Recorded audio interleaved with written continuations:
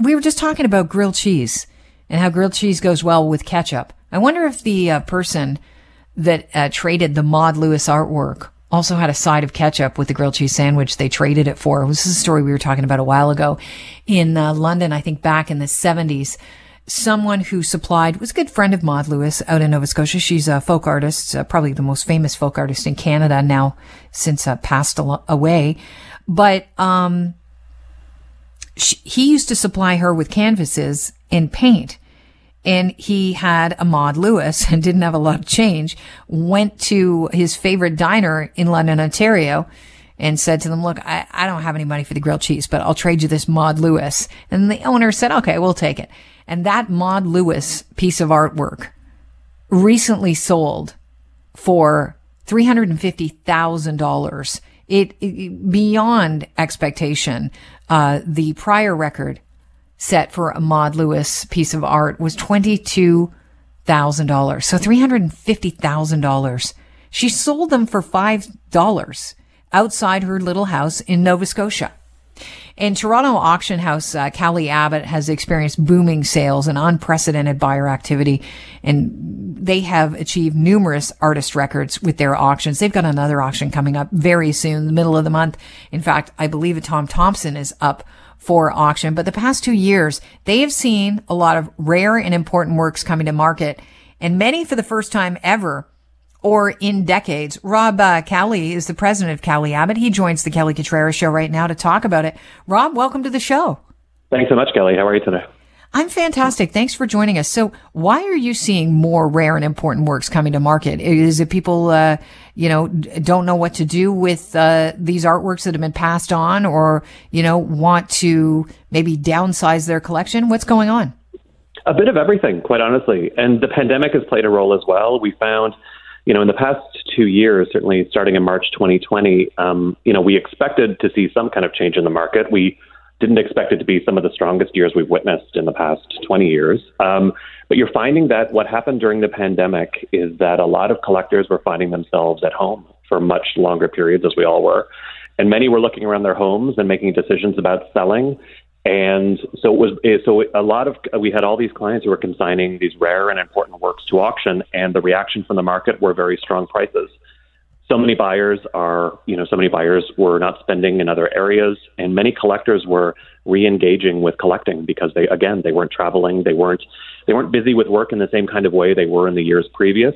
And so we've witnessed this resurgence in terms of collecting activity. But the other side of it, and the most important part for a strong market, is that it's drawn out all the many, many rare and important works, many for the first time at auction.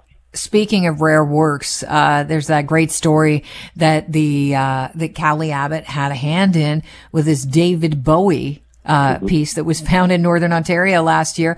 It auctioned off for $180,000. Someone found it at a donation center. I think it was outside the donation center. They paid $5 for it.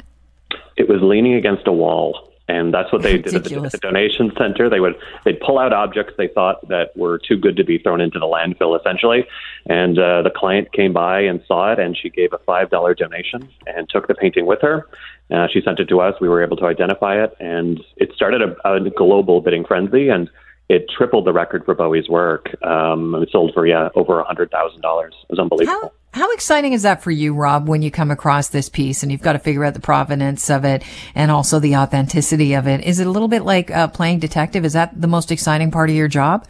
Oh, it is completely. And that's what we love, is that every day is different, and you're always trying to pursue the truth about an artwork. And also you're trying to unearth the story. And, so much as like you were talking about with the Maud Lewis painting and the David Bowie painting, so much story plays such a large role in what we do and an excitement from collectors. And we're really privileged to not only spend time with these artworks, but also to be able to play detective, like you said. I'd like to know how you value art because, the art is subjective, right? Like not everybody likes the same thing. I know some people that could look at a Pollock and think that is a joke. I could paint that. There are other people that look at the Mona Lisa and go, I don't see it. I was just talking about Guernica the other day and how it's the most impressive piece of art I've ever stood in front of. But what are the 10 commandments in your opinion? Because I know you've written some down here, of valuing art. Well, it starts with the artist, of course. So we have a Tom Thompson, as you said, that's being offered on June 15th in our live auction. That painting, when we're valuing that painting, we're looking at the history of his of sales for his work at auction. And so, Tom Thomson's work has sold anywhere from $100,000 up to $2 or $3 million. And so you're looking at, so with the Thomson, we're looking at the subject matter, the subject matter he's best known for, the period. The painting we have is 1916, which is very late and close to his death, which is of great interest to collectors.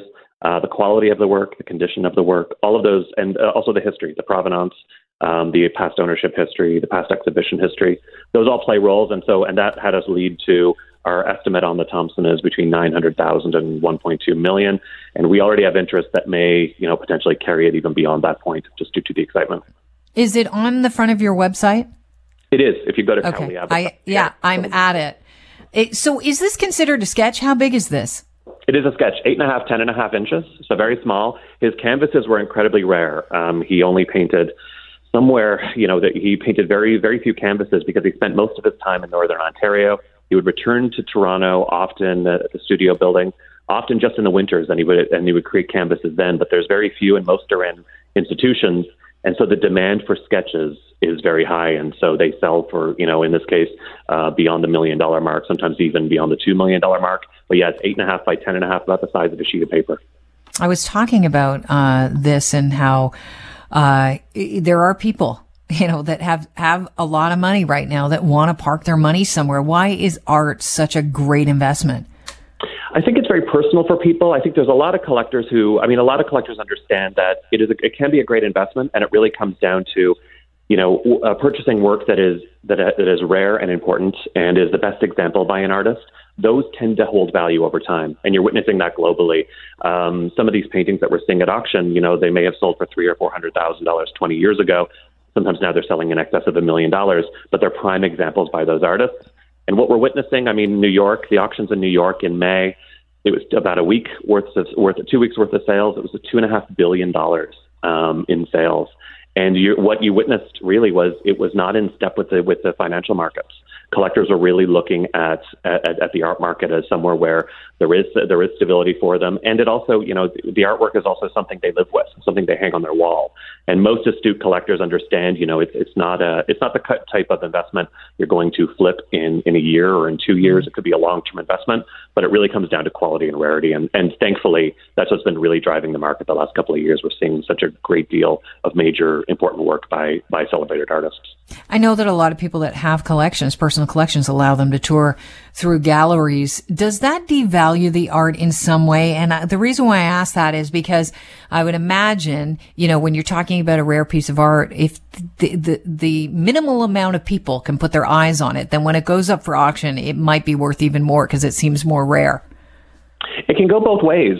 In fact, many times exhibition history can add value.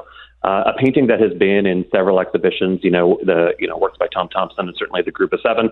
The Group of Seven, sometimes you'll have a painting that has a century worth of exhibition history and has been included in major exhibitions of an artist's work. That can add value for collectors.